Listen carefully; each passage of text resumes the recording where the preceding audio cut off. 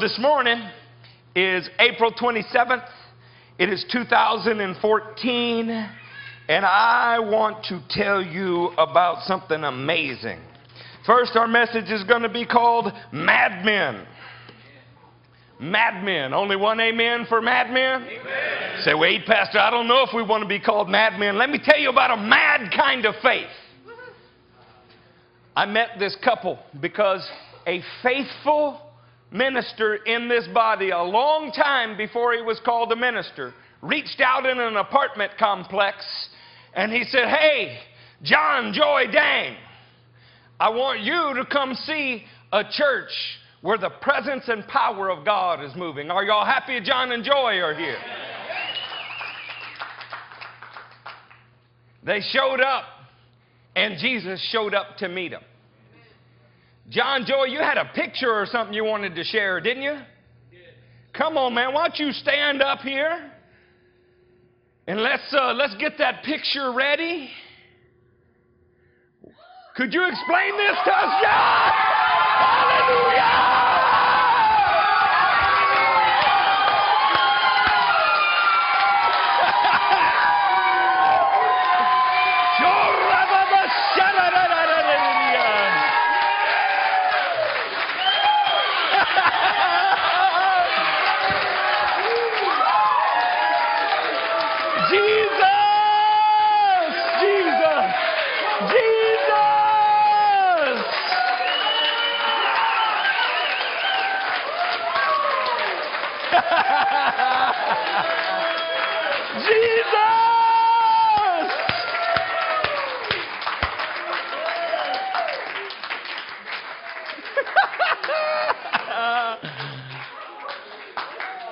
Come on, Brother John. Look, hold on.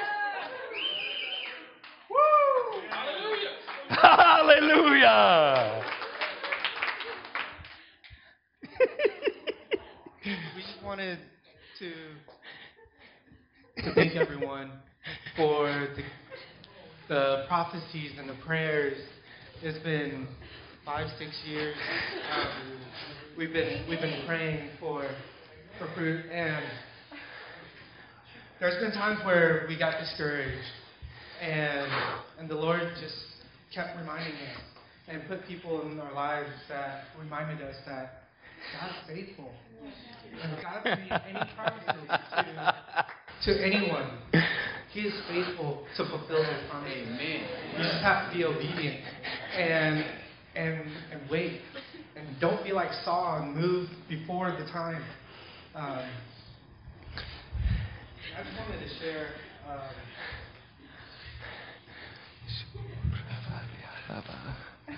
So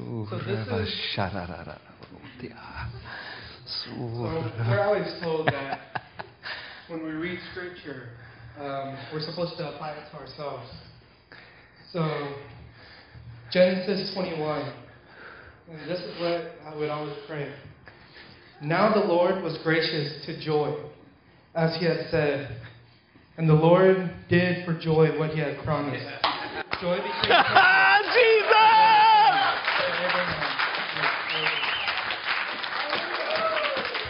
We love you guys.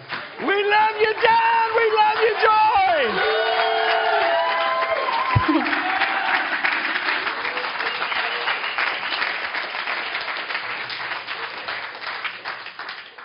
Oh, church, is Jesus good?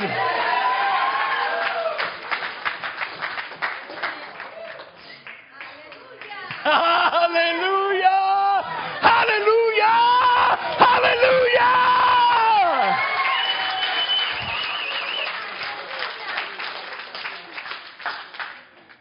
Those of you that haven't figured it out yet, they're not having a Starbucks can.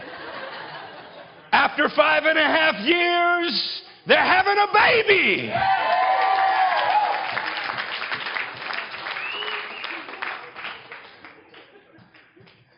Oh, Jesus, Jesus, Jesus, Jesus.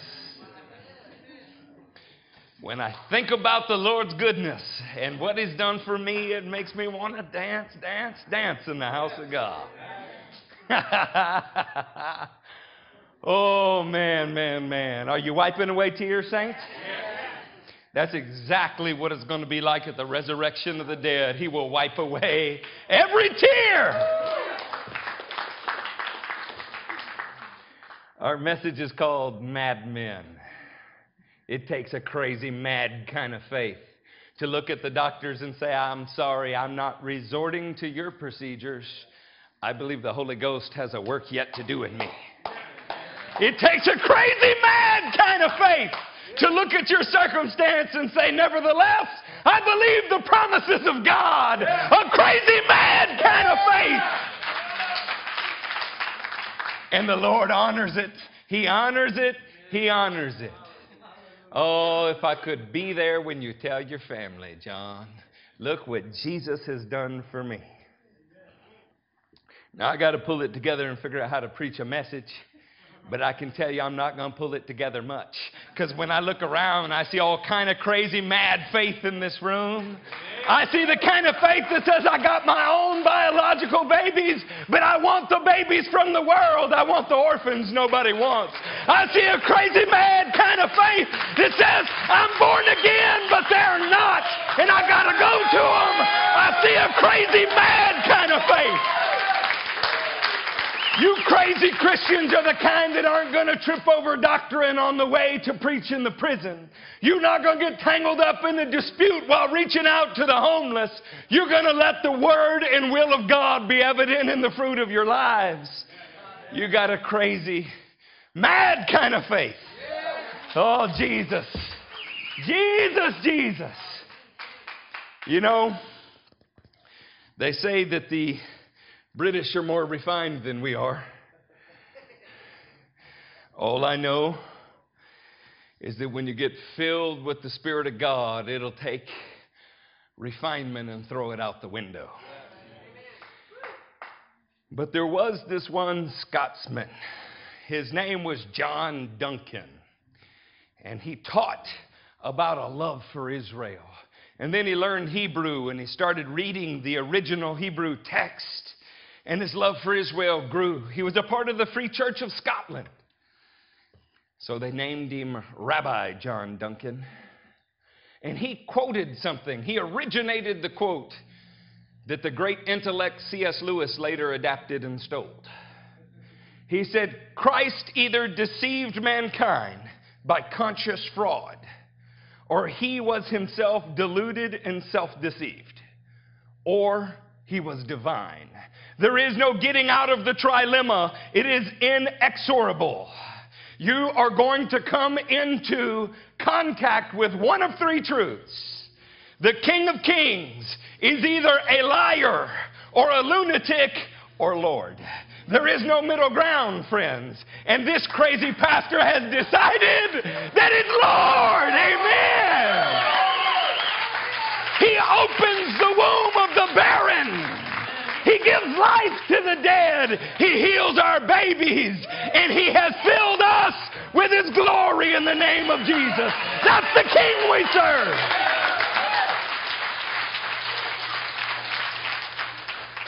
We live in an entertainment-saturated society. And I'm not exempt from it. I have often admired a man named Dennis Miller. He sometimes appears on Fox News. They call it Miller Time. But I read something that Dennis said today in response to a question. They said, Dennis Miller, are you born again? His response, born again? Born again? Well, no, I'm not. Excuse me for getting it right the first time. Saints, we live in a society where the very things that are fuel for our fire are insanity to them. Many of you will recognize an actress named Julianne Moore, popular through the 90s, popular to this day. Those of you that watch those movies about Hunger Games, she's in one coming out. This is a quote from her. When she was asked what she wanted to hear God say at those pearly gates, she responded, I guess he would say, well, I guess you were wrong. I do exist. Proud atheists. They think we're insane. Keira Knightley Oh, you can scarcely find a popular show that the young people like that she's not in. If only I wasn't an atheist, then I could get away with anything. You'd just ask for forgiveness and you'd be forgiven. Mocking our faith. To her, we must look insane. You can tell I'm moving ever so youthful in our audience. Seth MacFarlane. It's like the civil rights movement, he said. There have to be people who are vocal about the advancement of knowledge over faith. Oh yes, these are the people that we pay to see on TV. James Cameron, the popular director, the man this generation thinks found the Titanic. I've sworn off agnosticism, which I now call cowardly atheism. Well, he is right. They're both cowards. Kathy Griffin. I wanted to make sure I didn't leave out any age segment here. Kathy Griffin. Listen to what Miss Kathy says.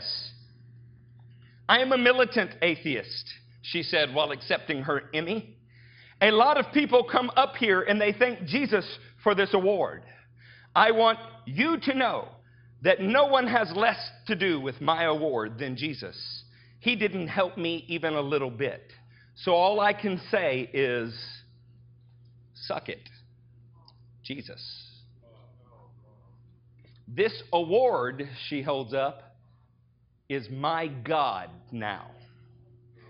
Now we are in an interesting situation where a man who believes that former Buddhists and backslidden Catholics can get filled with the Holy Ghost, and the Holy Ghost breathe life into their bodies and deliver on a 5-year-old promise is considered insanity. But a woman speaking in a defamatory way about the King of Kings is in her right mind. Church, we are in a precarious position, and I am so glad to be there. I was born for this. You do not have a peacetime pastor. You do not have one who wants to puff pillows and become a candy apple Christian. You have a pastor who was prepared for war by the Holy Ghost. And my aim is to prepare you for war. It was no different in the biblical times, church. You think, oh, well, it's been so corrupted now. But back then, they were holy, you know. Turn with me to the 3rd chapter of the Gospel of Mark. Say there when you are there. Have I got your attention, church? Has Jesus got your attention today? Oh, man, I don't know what you're hoping for out there, but I know though it linger, wait for it. God has never lied. He comes through every time. In the 3rd chapter of Mark, say another time. Another time means that there was a time before this time. Another time, he went into the synagogue, and a man with a shriveled hand was there. Some of them were looking for a reason to accuse Jesus, so they watched him closely to see if he would heal on the Sabbath. Jesus said to the man with the shriveled hand, stand up in front of everyone. The King of Glory did not hide in shadow corners. The King of Glory was not ashamed to be who he was. He lived out loud. He loved without limit. And he did the things that he did for the whole world to see. Tell me Christianity is a private matter. Stand up, he said, in front of everyone. Oh, I feel a Holy Ghost word for you today. Stand up in front of everyone. Let your voice be heard. Let the testimony of God be heard. Let the world know what you're waiting for so that when it happens, they can rejoice like we do with John and Joy. Stand up in front of everyone. Not stand up in front of a few where it's comfortable.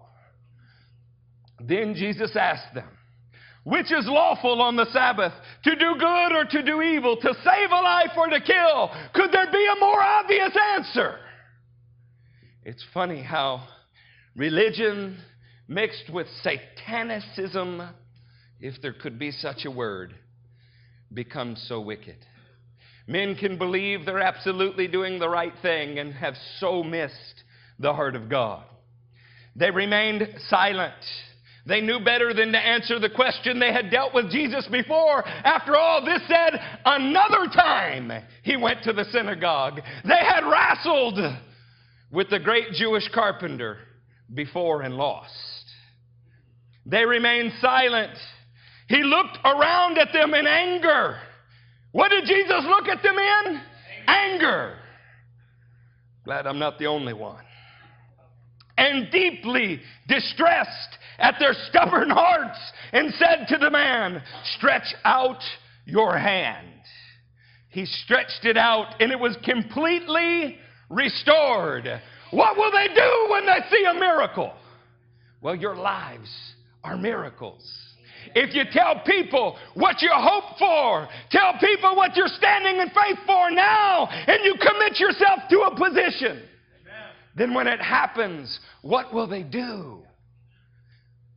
It will commit them to a position. John Joy, don't everybody know that you were praying for a baby? Every year, wasn't it a little harder to maintain the testimony, I'm praying for a baby? The God we serve will leave a nation desolate and void for almost 2 millennia and come through in a single day. That's the God that we serve. He's the great God of the comeback because he never felt behind. When he says it, it's done. Listen to their response. Then the Pharisees went out and began to plot with the Herodians of how they might kill Jesus. When confronted with truth, do we want to kill the messenger because we don't like it? If it offends our religious sensibilities most of all, do we want to kill the messenger?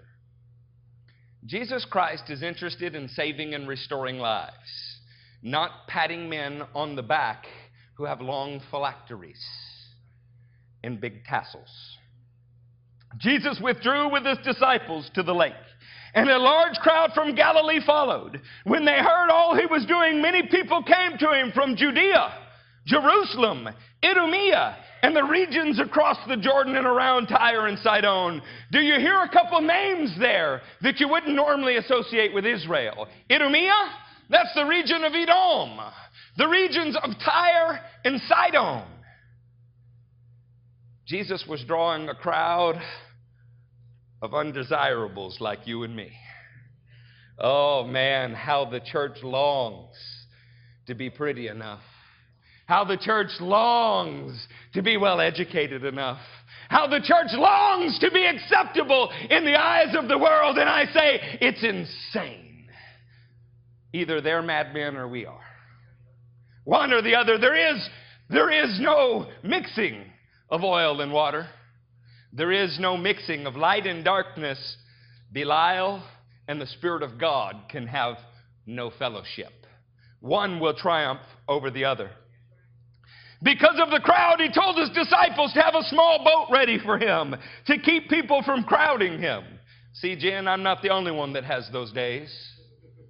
Sometimes I just need to get alone with God for a little while.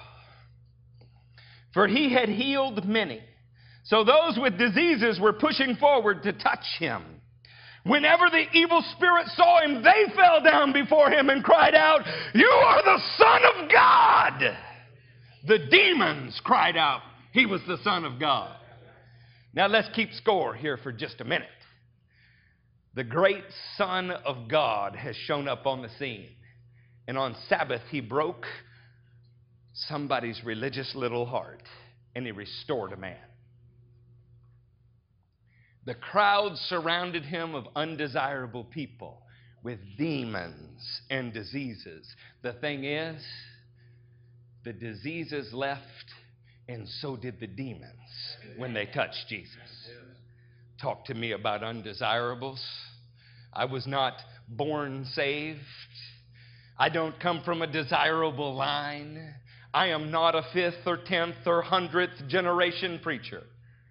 I come from thoroughly pagan people. But I know what it was to have my disease lifted and my demons cast down. And I will love him all the more, all the day. I'm absolutely madly in love with him. But he gave them strict orders not to tell anyone who he was. Jesus never wanted the testimony of a demon. He wants your testimony. Say it. He wants my testimony. Say it again. He wants my... Oh, stand up in front of everyone. He wants your testimony. Jesus went up on a mountainside and called to him those he wanted. What did he do? He called to him those he wanted. Jesus Christ has been looking for you. Even as Adam hid in the garden and God sought him out, he seeks out today those who will worship in spirit and truth. He called those he wanted and they came to him. He appointed 12, designating them apostles so they could put it on their license plate and make money off of it. Oh, there's all kind of lunacy in the world. I want to get a kind of Holy Ghost mania. I grew up in the generation of Hulk Hogan and Hulkamania. We imitated him. If anybody was under 150 pounds in the room, they were likely to get suplexed. We tried to tear our shirts off like he did, and it left us with collars. Oh, in the great King Jesus, I see so many things that I want to follow. I want to be like him. I love him. I'm baptized in his name, his character, his authority, and his reputation. And I won't stop until people feel about me like they did about him. He appointed 12, designating them apostles so that they might be with him. Why has he called you? Why has he designated you? Why has he appointed you? He wants you to be with him. He doesn't want you to accept the testimony of a man 300 years before you that was with him and tell you to camp there. He does not want you to accept the testimony of some preacher you heard on the radio and say, because he was with him, I don't have to be with him. I will take his secondhand knowledge. He wants you to be with him. Oh, it is a mad, crazy kind of faith that will turn away from everything that you can see and press into that which you can't see. And then when you get there, be happier than a man who has everything, because you do and they don't. Oh, a mad, crazy faith. He appointed the 12 to be with him. Where are you? Are you with him today? Are you with him today, church? Do you stand up in front of everybody and let them know about your king? Or do you cower in a corner clinging to your religious rules? Stand up. Stand up. They stand up and receive their enemies, and they are proud of their wickedness. This world is going to get what it deserves. Those who are born again or born of heaven, off-world, so to speak, citizens, we will not get what we deserve. We will get what he decides to give us. Oh, I love my King. Are you with me this morning? Pick up with me in verse 20. Just to be clear, Jesus has been healing on the Sabbath. He has been casting out demons, and he has appointed his 12. And now in verse 20. Then Jesus entered a house, and again the crowd gathered so that he and his disciples were not able to eat. How many people have to be in there that you can't eat? I've been crowded in a lot of rooms with you people that's never kept me from eating. I like to eat with you. I like to go many, many times back and forth to the buffet and feel like we were good stewards of our dollar. It was so crowded he couldn't eat. I've seen Michael Hutchinson eat, and he guards his plate with his left hand, and he has a conveyor belt with his right hand, going from his plate to his mouth. So many people he couldn't eat. What would that look like? I think there's a crowd. I think there's a serious crowd. Somebody say a serious crowd.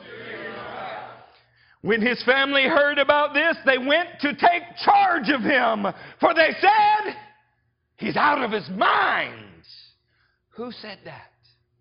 Who said it? His family. Who are they speaking about? You know, I've noticed in this country nobody speaks bad about Billy Graham, but they'll speak bad about Jesus. I never heard a curse word that mentioned Billy Graham in it. But I hear them all the time that mention Jesus in it. What did they think of him? He's out of his mind. So let me ask you, do you want a mad faith? Do you want a Holy Ghost insanity trip? Because he's not out of his mind, he's out of their minds. He's not ruled by the flesh. He's not controlled by their contrived appearances. He sees his Father. He wants to be like his Father. He's not out of his mind. He's out of theirs. Where are you? Are you fitting neatly into this little sugar-coated packaged Christianity that is perfectly acceptable just like our popular evangelists? Or are you just a little bit dangerous to where even the religious people shudder around you thinking maybe he's crazy, or maybe he's lying, or maybe there's something divine about him? See, I think the gospel is not just liar, lunatic, or Lord. I think very, very much the gospel is bad, mad, or divine. It's okay with me if some think I'm bad. It's okay with me if some think I'm mad, as long as on that day they see something divine. Amen. Is John a bad husband? Is he a bad husband? His wife wants a baby. Shouldn't he give up Starbucks and go pay for in vitro fertilization? Is John mad? Is he crazy because he just is expecting something different to happen without doing anything different? Or is there something divine at work in John and Joy? The Holy Ghost wants to get a little credit for their lives. Bad, mad, or divine, church? I want a mad faith. I want the kind that makes some wonder. Is he a liar? Is he a lunatic? Or is he a lover of the Lord? Put people in a box. Corner them in. Let your life speak a message that says, hey, buddy, you got to choose. And choose today. You'd be surprised what God will do when you stand up in front of everyone. He might just hit it out of the park. He's always looked for men who would risk something for his glory while others sit back, play it safe in the well-trodden, well-accepted, well-worn-out truths that not even the demons argue with. Are you with me this morning? Can you get a little bit of excited with me this morning? Brookie, are you happy to be in the house of God? Oh my goodness, his family thought he was out of his mind.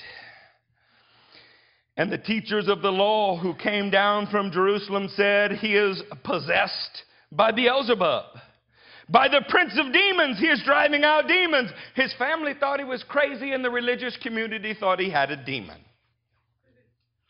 So Jesus called them and spoke to them in parables. I want to skip down to verse 31. Then Jesus' mother and brothers arrived. Standing outside, they sent someone in to call to him. A crowd was sitting around him, and they told him, your mother and brothers are outside looking for you. Who are my mother and my brothers? He asked. Then he looked at those seated in a circle around him and said, here are my mother and my brothers. Whoever does the will of God is my brother and my sister and my mother. In one of the greatest honors in my entire life,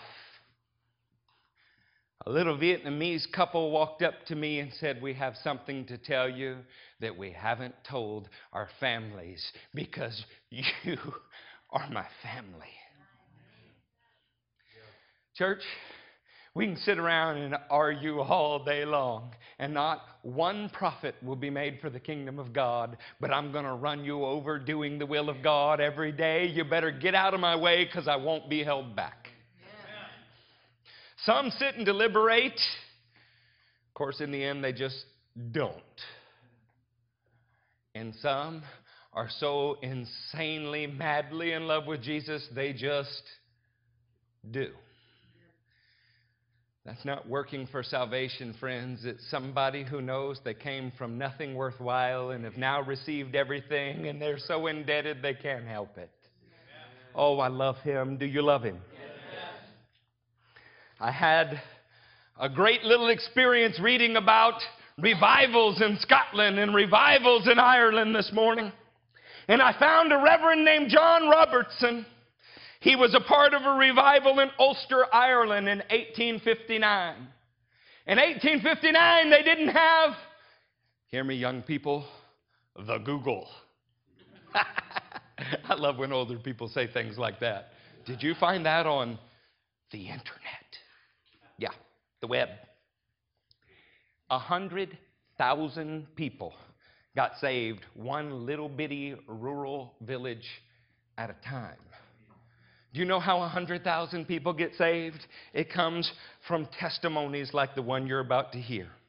John Robertson, speaking of a woman in his congregation, said during the revivals of 1859, a woman living in Aberdeenshire village with her mother and sister was converted and was full of enthusiasm. Oh man, that we could have Christians full of enthusiasm. They're full of so many things, but enthusiasm is not usually one of them. She went from door to door pleading with the people to let the Lord Jesus into their hearts. She went what? Door to door. She had found the King. She was in love with him. He changed her life, and she went door to door. Door to door. When's the last time you shared the gospel more than 5 times in a week? How many doors are around you? Oh man, we've grown so apathetic. We've grown so apathetic that we let these whoremongers stand up on television and blaspheme our God, and we still pay to have them entertain us. Oh man, if you get a taste of Holy Ghost revival, if you get it down in your soul, if you get a miracle or two working in you, you'd be more pregnant than joy is. I'm telling you, we don't need what they have to offer. And we ought to look crazy to them like they ought to look crazy to us. The mother and sister, this is the family of the woman who was excited.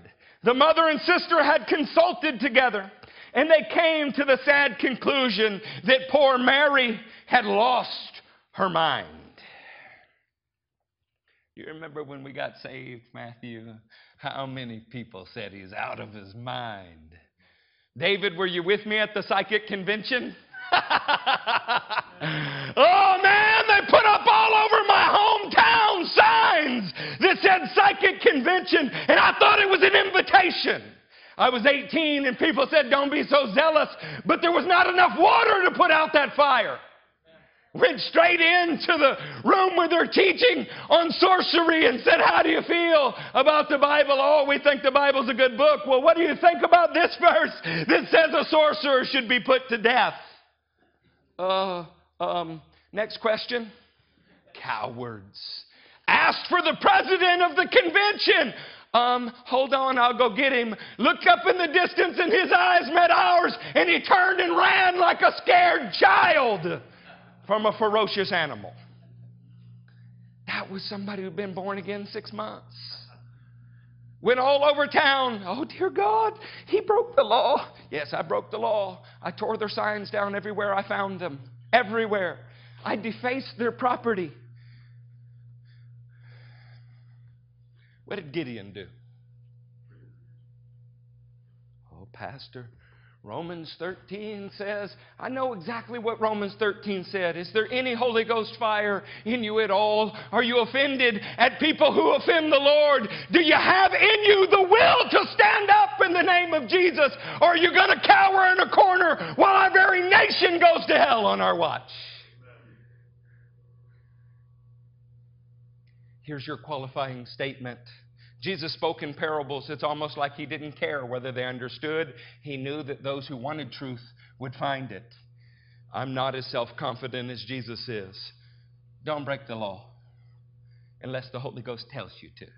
There are some laws that need to be broken. It was perfectly legal to have a Holocaust in Germany. Sometimes the law is wrong. The mother and sister consulted together and they came to the sad conclusion, Mary's out of her mind. The village doctor, along with the doctor of the neighboring village, was called in. They consulted with each other, and after conferring, they came to the same conclusion, and thereupon signed the schedule for her admission into the insane asylum, simply because she had besought one and all of those whom she loved to come to Jesus. She looked crazy to them. Her own family thought she was insane because she now had an uncanny spiritual fervor that was not satisfied to let those around her go to hell.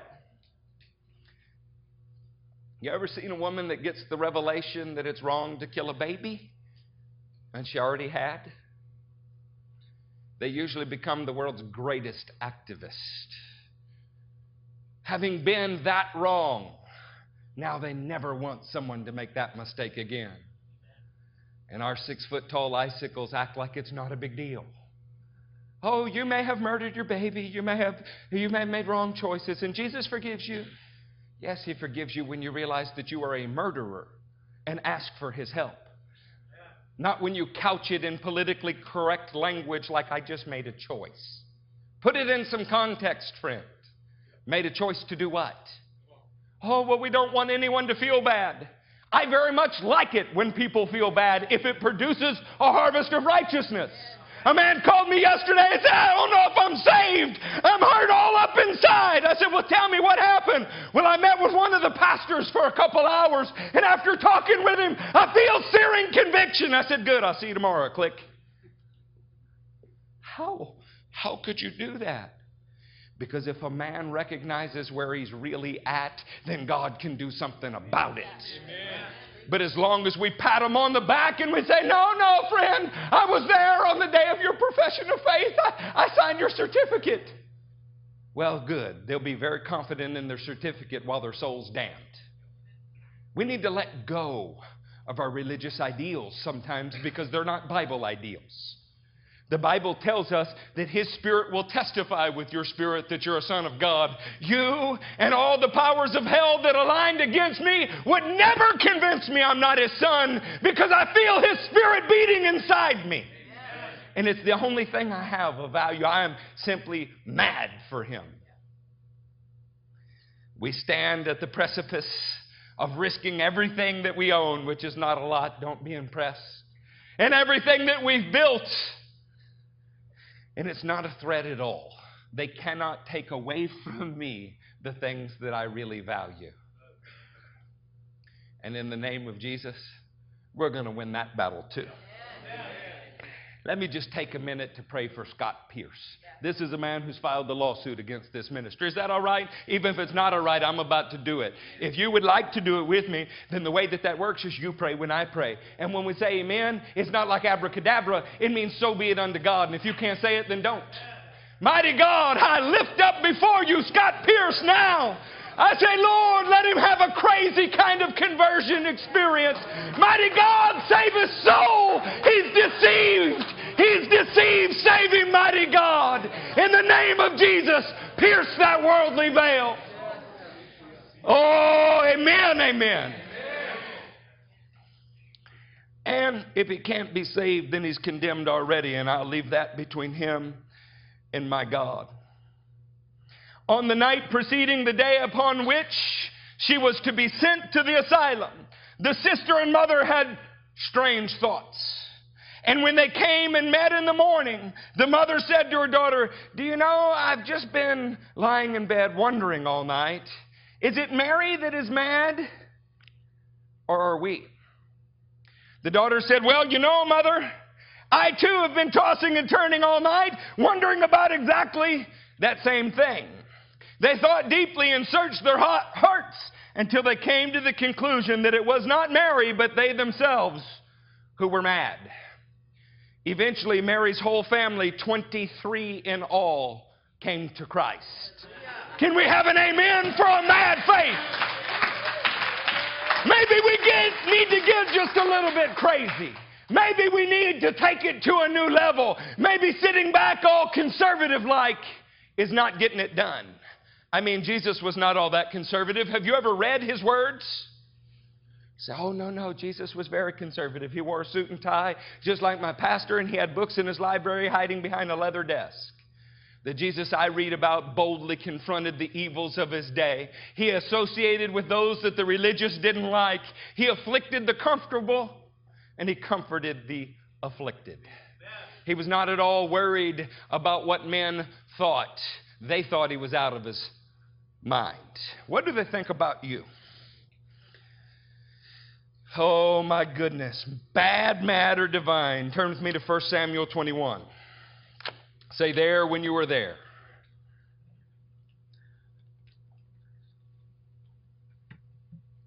Bad, mad, or divine. You know, it's a funny thing. When you read scriptures like Acts 13:22, which I'm not going to read now, but it is in the Newer Testament, obviously, and it's a quote about David saying, I found him to be a man after my own heart. Therefore, attributing David's heart to God's heart. Older Testament and the New Testament both confirming a witness. Confirming a witness as to David's heart. But can you imagine watching David's life? In 1 Samuel 21, we pick up a story with David, and I want to ask you, bad, mad, or divine? 1 Samuel 21, David went to Nob, to Ahimelech the priest. Ahimelech trembled when he met him and asked, why are you alone? Why is no one with you? You know, when Jesus walks in the room, people often tremble. That mark of the revival in 1859, where people were so overcome with the power of the Spirit that they trembled and fell to the floor, long time before TBN started their weirdness. Apparently, there's an authentic moving of the Holy Ghost that will grip a man's spirit to where his body no longer functions the way that it should.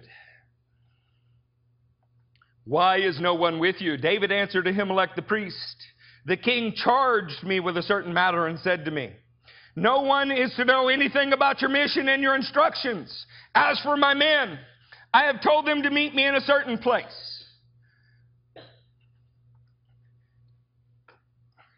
We won't wrestle theologically today.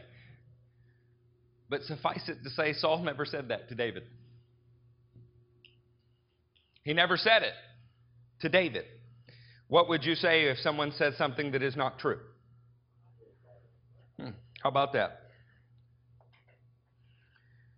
Now then, what do you have on hand? Give me 5 loaves of bread or whatever you can find. But the priest answered David, I don't have any ordinary bread on hand. However, there is some consecrated bread here, provided the men have kept themselves from women. You have a question before you. You have a question before you every time you open your Bible. You have a question before you every time you walk into a service. Am I going to get ordinary bread today, or am I going to get extraordinary bread? Today, I have the choice to be fed from the mind of men, or I have a choice to be fed from the very presence of God. It's up to you. But this day in Nob, there was no ordinary bread to be found. Isn't it amazing how when you run out of ordinary, you start to seek the extraordinary? Isn't it amazing that when you look at your pregnancy test and it is not right, you begin to look for a miracle? You know, if you never had to struggle, if you never had to fight, to scratch hand, tooth, and nail to believe the promise of God, then you don't really know what faith is, do you? When you run out of ordinary, it forces you to look for extraordinary. Why are the poor rich in faith? They don't have very much ordinary. So all they have to them becomes extraordinary. You know why Hollywood is godless? We've paid them enough to be godless. They don't have to trust God for anything. You want to know why our government is godless? We've paid them so much that they can be godless. Like Margaret Thatcher said, it's a great idea till you run out of everybody else's money. As long as they have all of your money to spend, they have no need for anything. They think themselves kings. By the way, have you ever heard the phrase, render unto Caesar what is Caesar's? Does anybody in here accept that as a biblical quote? It is a biblical quote. In this country, who is Caesar? Our Constitution begins with "we the people." We do not have a Caesar. Do you hear me? Go home and wrestle with that one. It is our responsibility to rule and to govern and to reign. So, oh my goodness, is he becoming militant? No, I'm saying you have a responsibility. You have a responsibility, church. If we do nothing, wicked prevails. Evil prevails. There is no Caesar in this country. Our elected officials are just that. Our elected officials. They're supposed to be public servants. You say, well, they're not serving my interests, then vote. But that's not what we're talking about today. Consecrated bread. David replied, indeed, women have been kept from us. Single men say amen. Amen. Indeed, women have been kept from us. Amen again. Amen, amen one more time. Amen, amen a little louder. Amen. Women have been kept from us.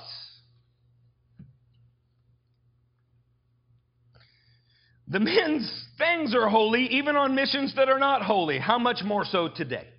So the priest gave him the consecrated bread, since there was no bread except the bread of his presence.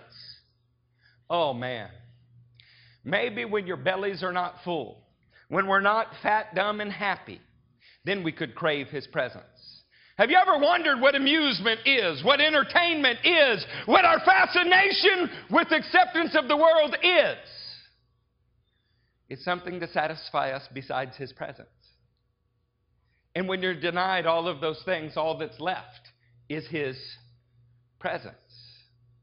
Friends, either you look like an insane person to the world or they look insane to you. But if you're getting along just fine, you're not very much like Jesus. Jesus' own family thought he was crazy. Verse 7.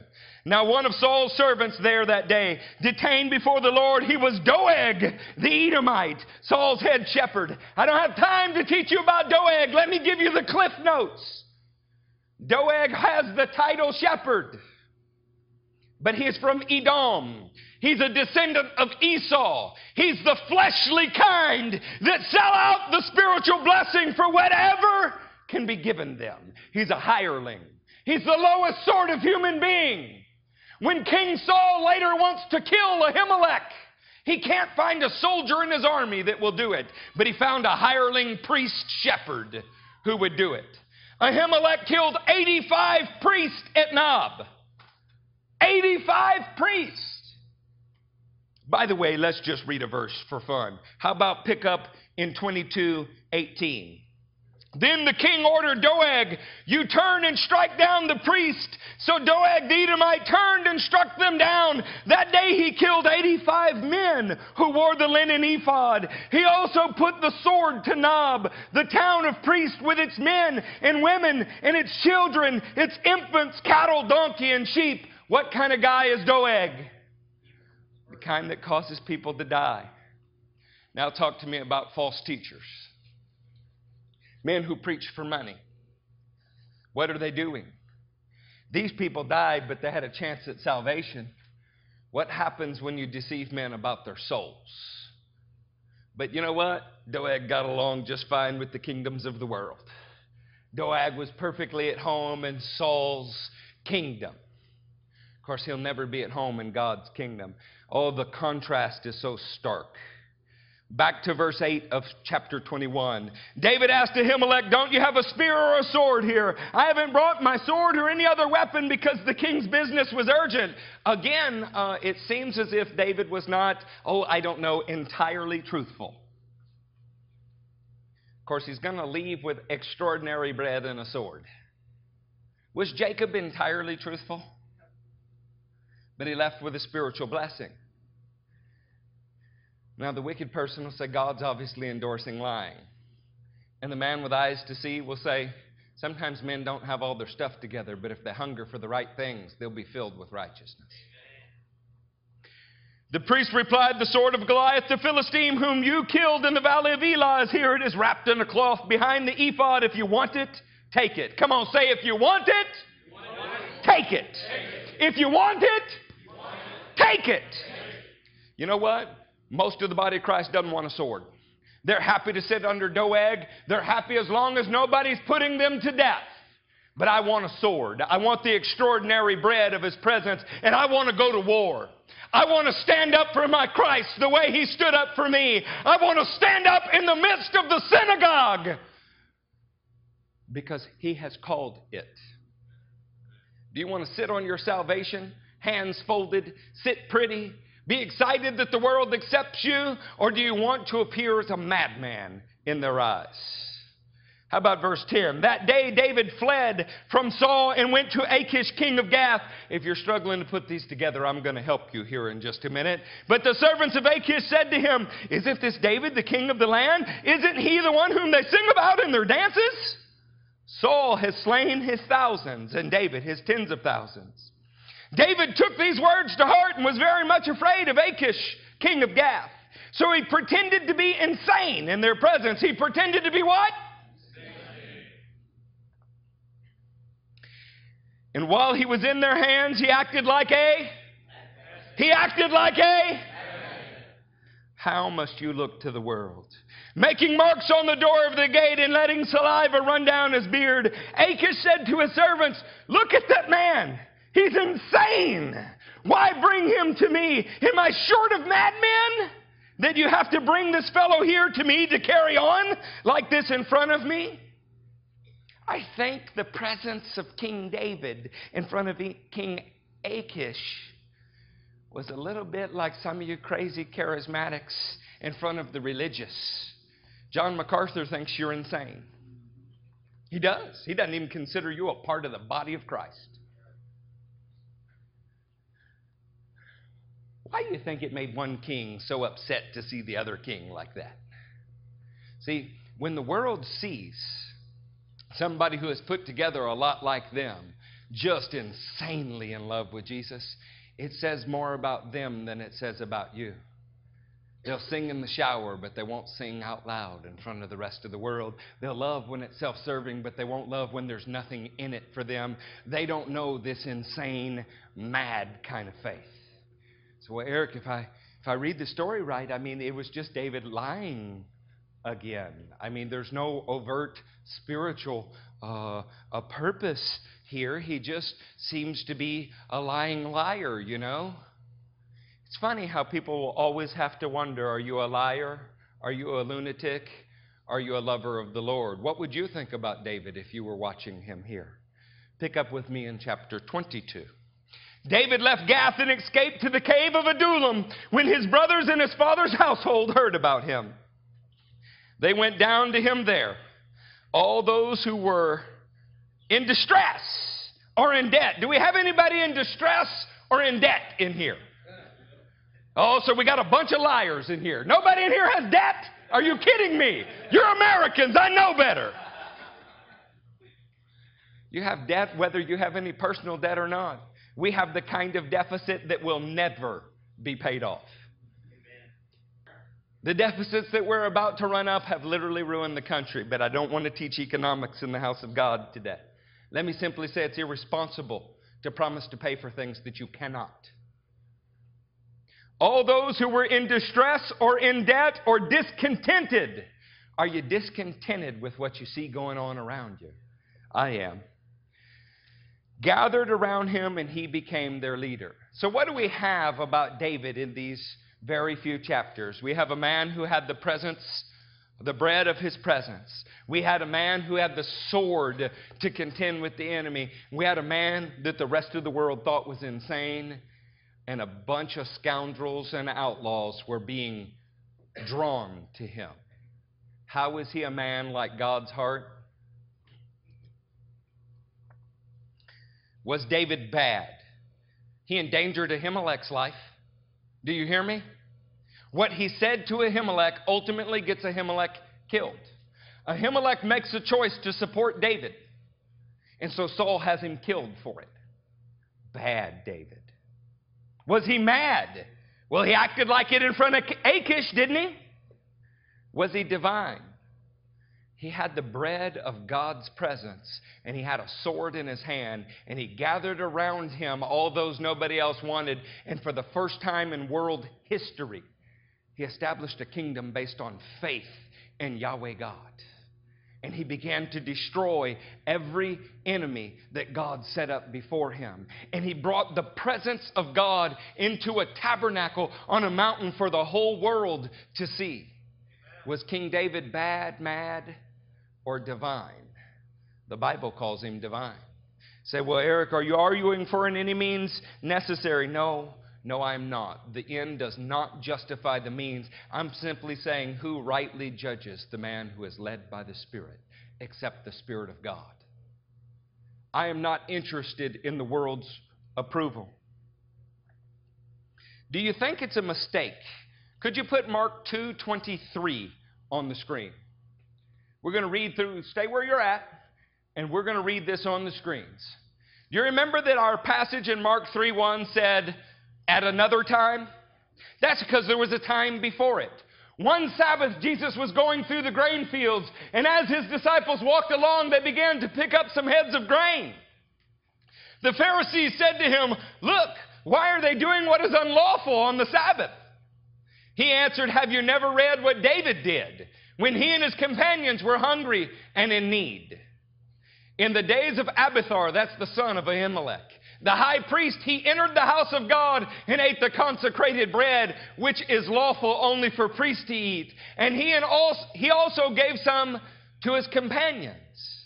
Church, he said to them, the Sabbath was made for man, not the man for Sabbath. I need you to get this. Religious rules were not put here to constrain us. They were put here as a guide to free us to do what is right. They were put here to free us. Jesus Christ himself refers to the events of Samuel 21 and likens them unto him and his disciples. Did you catch the connection?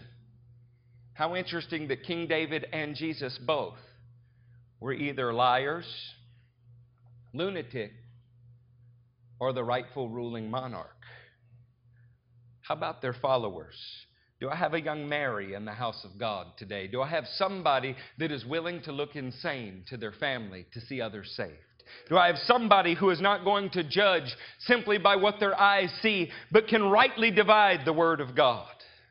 You know, turn with me to the book of Hosea.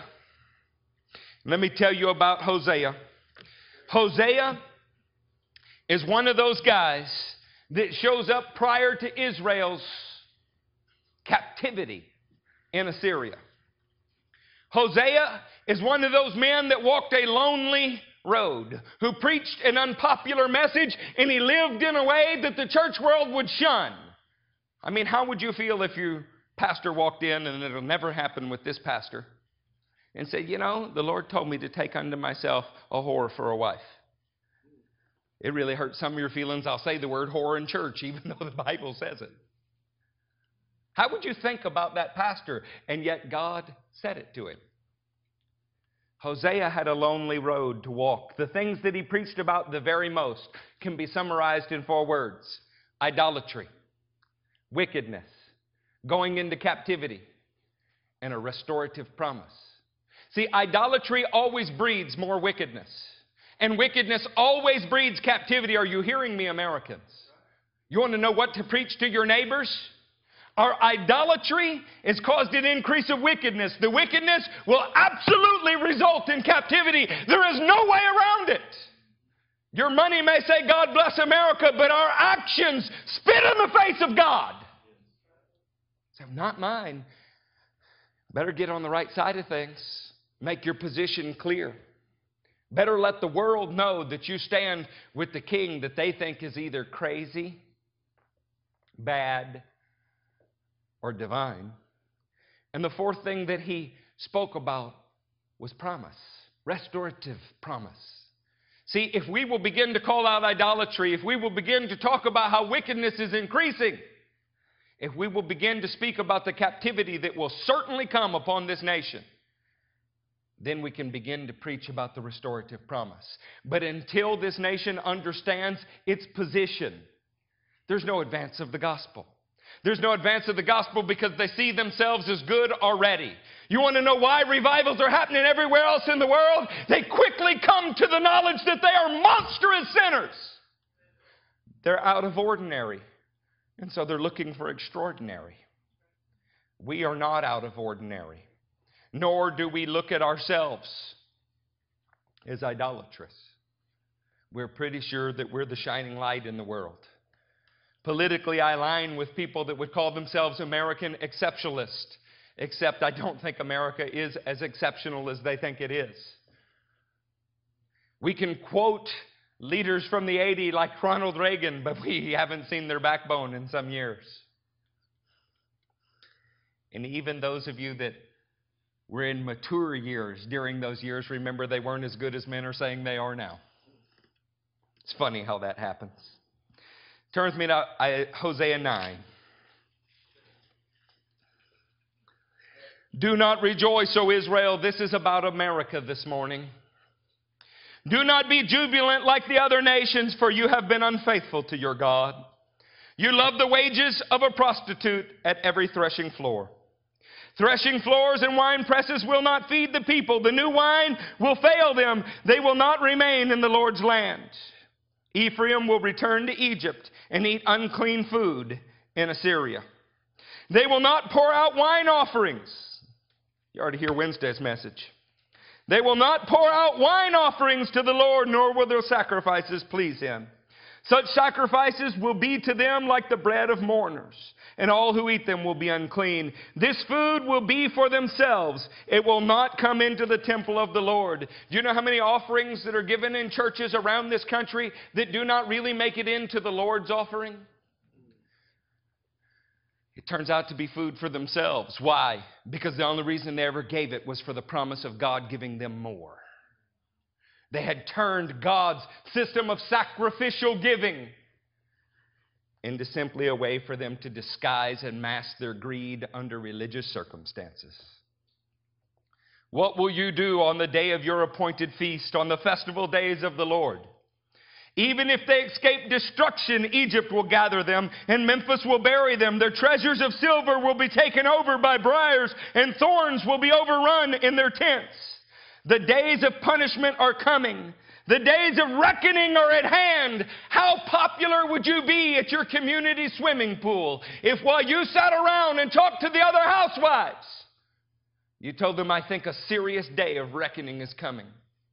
We spent too much on plastic surgery and not enough on orphans. We have padded our houses with luxury while God's children died. Oh, they might not invite you to their cosmopolitan tea socials. They might even think you were crazy. But it would give you a chance to tell them about a restorative promise. The days of punishment are coming. The days of reckoning are at hand. Let Israel know this. Come on, say, know this. Know this. How many of you know that the prophet said it over and over and over, but Israel didn't know this? They didn't listen. You know what it is to be deceived? It means you don't know you're deceived. If you knew you were deceived, you wouldn't be called deceived. Know this. Makes me want to say, know this, man. The days of punishment are coming. The days of reckoning are at hand. Let Israel know this. Because your sins are so many and your hostility so great, the prophet is considered a fool. And the inspired man, a maniac. The prophet, a fool. And the inspired man, a maniac. How do people think of you? Because when a nation gets as wicked as our nation is, they look at their prophets and say they're fools. They look at men that are operating under the anointing of the Holy Ghost and they say they're maniacs. David Wilkerson was a maniac. He saw unholiness in the house of God and he called it out. So they blackballed him from radio for like 10 years. Leonard Ravenhill was a maniac. But those men have gone on to be with Jesus. So let me ask you, Are you a maniac for the Lord? I want a maniac kind of faith. Brother Charlie has been walking with the Lord for some 40 years, unyielding. That's a maniac kind of faith. Brother Steve and Dee Dee have looked into the face of cancer and laughed in its face. That's either a maniac or a fool. I love maniac faith. Brother Michael sold his business in Louisiana. What a maniac! Doesn't know how he's going to make a living, but he's going trusting God. Brother Brent had only mixed shoulders with us one mission trip. Put his house up for sale, you maniac. John has got a maniac kind of faith for a baby. Caught flack from everybody that he loves. You know what it's like? Where are my single people again? You men who women have been kept from. Have women been kept from you? Say it. Amen. Women have been? Amen. Then let's talk holiness here for a minute. Isn't it difficult every time somebody says, oh, when are you going to get married? Isn't it hard when you going to find somebody nice and settle down? Don't they push you like, if you never get outside the church, you're never going to meet anybody outside the church? Exactly. I don't want to meet the kind of people that are outside the church. Not to marry. Meet them for evangelism. Not to marry. And I'm not into this missionary evangelism.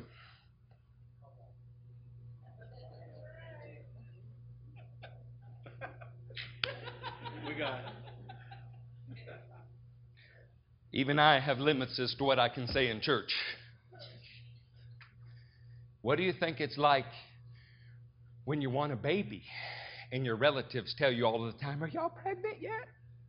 And you have a little reminder every month for 60 months. You got to have a maniac kind of faith. Oh my God. You got to have the maniac kind of faith JJ has. It says, look, our house is your house. Come move in.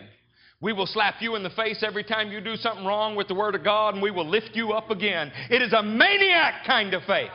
The world must think we're crazy. What are these people? They live in communes. No, friends, we commune with the Holy Ghost.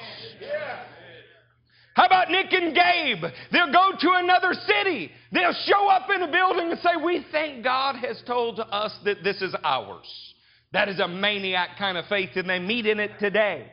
How about Zeke Lamb, who is inheriting a business, a wonderful business that he grew up on TV in front of it, and he walks in and says, Dad, my Heavenly Father's got a different business for me. It is a maniac kind of faith.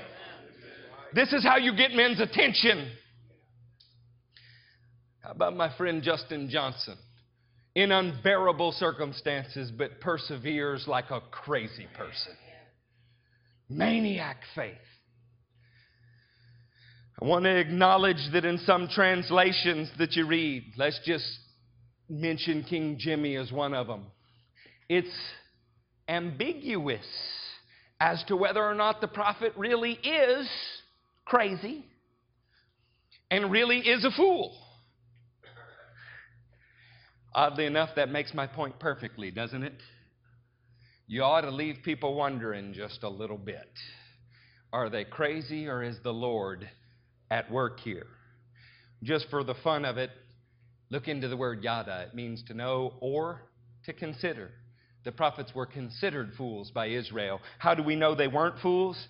King Jimmy was wrong. And the way that I know that is because Hosea's kingdom, his preaching, his ministry lasted 4 kings of Judah, from Uzziah to Hezekiah. It lasted 6 kings of Israel, from Zechariah to Hoshea. His contemporaries were Amos, Isaiah, and Micah. Were they fools?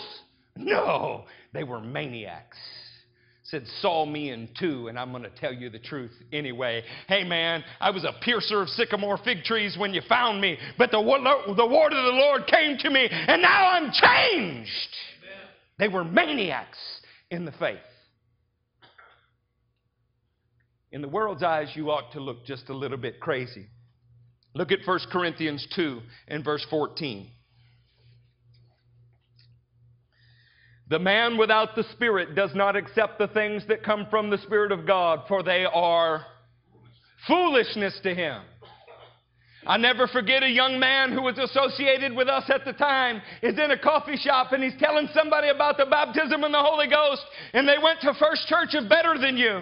And she looked at him and she said, you know what? I just think all of that stuff is foolishness. He said, I read a verse about you today. And he turned it around. Said, well, that was not very nice. It's like you never met Jesus. He does that to people, you know. Because that day she had to go home and decide, was the young boy bad, mad, or divine? This is what the gospel does. It puts people on the spot. Liar, lunatic, or Lord. It is a trilemma, if you will. The man without the Spirit does not accept the things that come from the Spirit of God, for they are foolishness to him. He cannot understand them because they are spiritually discerned. If everybody understands you without having to seek God, then you must not have gotten very deep into the mysteries of Christ, huh? You ought to be an enigma, wrapped in a riddle, dressed as a proverb to some of your lost people.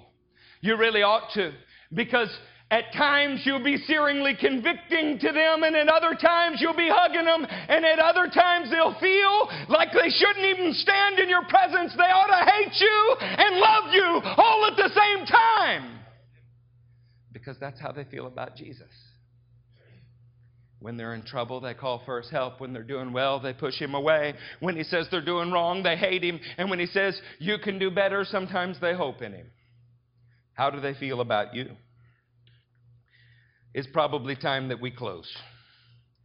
Our last scripture for the day comes from 2 Corinthians 5. Have I made you uneasy? I'm trying to. I am. I'm trying to make every one of you uneasy. Of course, I'm also inspired by you. I look out and I see the treesters sitting out there, and I think surely those people are going to set the world on fire. You know how I know that? They're doing it now. The flame's just going to grow. Say, well, I don't know, Pastor. Sometimes when you say things, I think you're talking about me. I'm talking about every one of you. And I'm talking about me. We got to go to a higher plane. We got to crank it up. We got to fan it into flame. You might be considered crazy, but need to go full-blown berserker. The world's getting more serious. They sing songs about wrecking balls and dress like naked little fairies all over the place. They do. They're wicked. And we sit back like the church lady and hide behind our religious clothes and our religious speak. The gospel is relevant to the culture around us, and it confronts the evils of the day without calling things that are not evil, evil. That just muddies the waters. Oh, church, search your hearts. Find out where you're supposed to stand. And then we have 3 sections of seating in here. Do you hear me? Just like Ray's 3 boats, by land, by sea, and by air, he prophesied about. 3 sections, and some of you are supposed to sit right in the middle. Some of you are supposed to sit on that side, and some here, and it's okay. It makes one body. I don't need you to agree with me. I need you to hear from God. I need you to search God's heart and then be willing to go without the acceptance of anybody around you except the Spirit of God. How else are we going to turn the world upside down?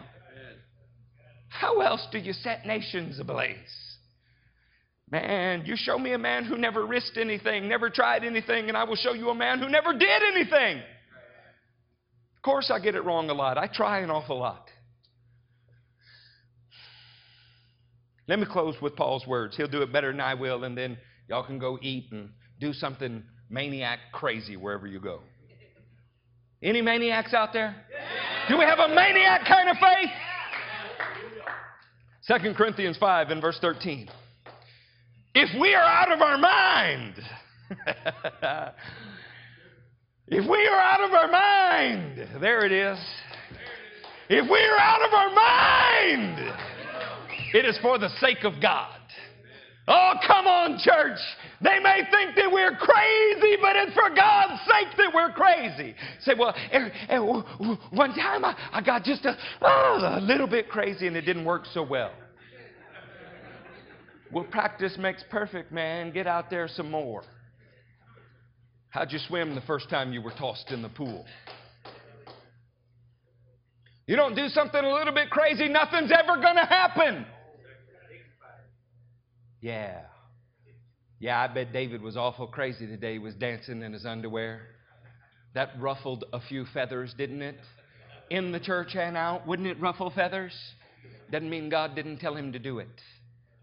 You know, we want prophets among us, but if somebody stands up, shaves their head with a sword, we throw them out of the church because they're weird.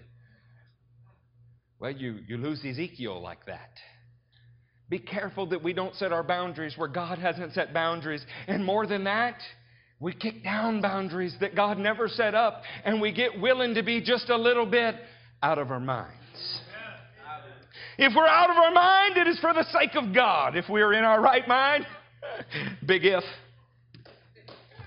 If we are in our right mind, if we're in our right mind, it is for you. In other words, it sounds like the great apostle who had been carrying on about a great many things stopped and slowed down so they could catch up. But I'm doing it for you. I'm more than willing to explain the very few things I know about God if you want me to. But what's most important is that we do them when we have the opportunity. For Christ's love compels us. See, little Mary in that town in Ireland, the love of Christ compelled her. Her family thought she was crazy. Something new had gotten into her. Her whole life had changed, you know. Is she mad? Is she bad? Or has something divine happened? I wanted to send her to an insane asylum. And then they came to the conclusion that she was the only sane one. She was the one. They were the ones living in the asylum. Look around you out there. Is it a sane world?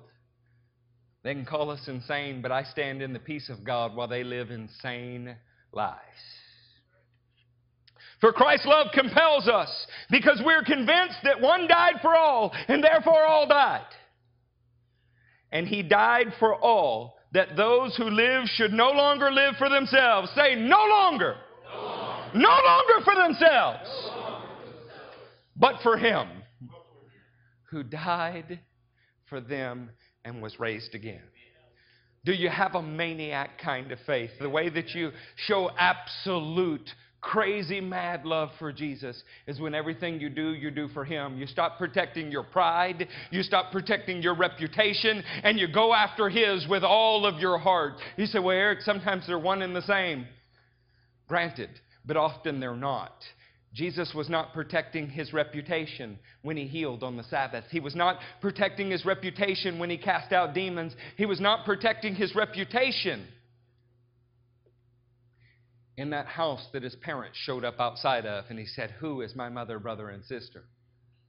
Great moves of God happen by men and women who have a reckless abandonment for what the world thinks, and they're willing to be considered an insane person for Jesus. Oh, I'm looking for some inspirational madness in here. I'm looking for some of you to stand up and not say 10 years ago I did, not say 2 years ago I did, but guess what I'm doing tomorrow? Let's stand to our feet.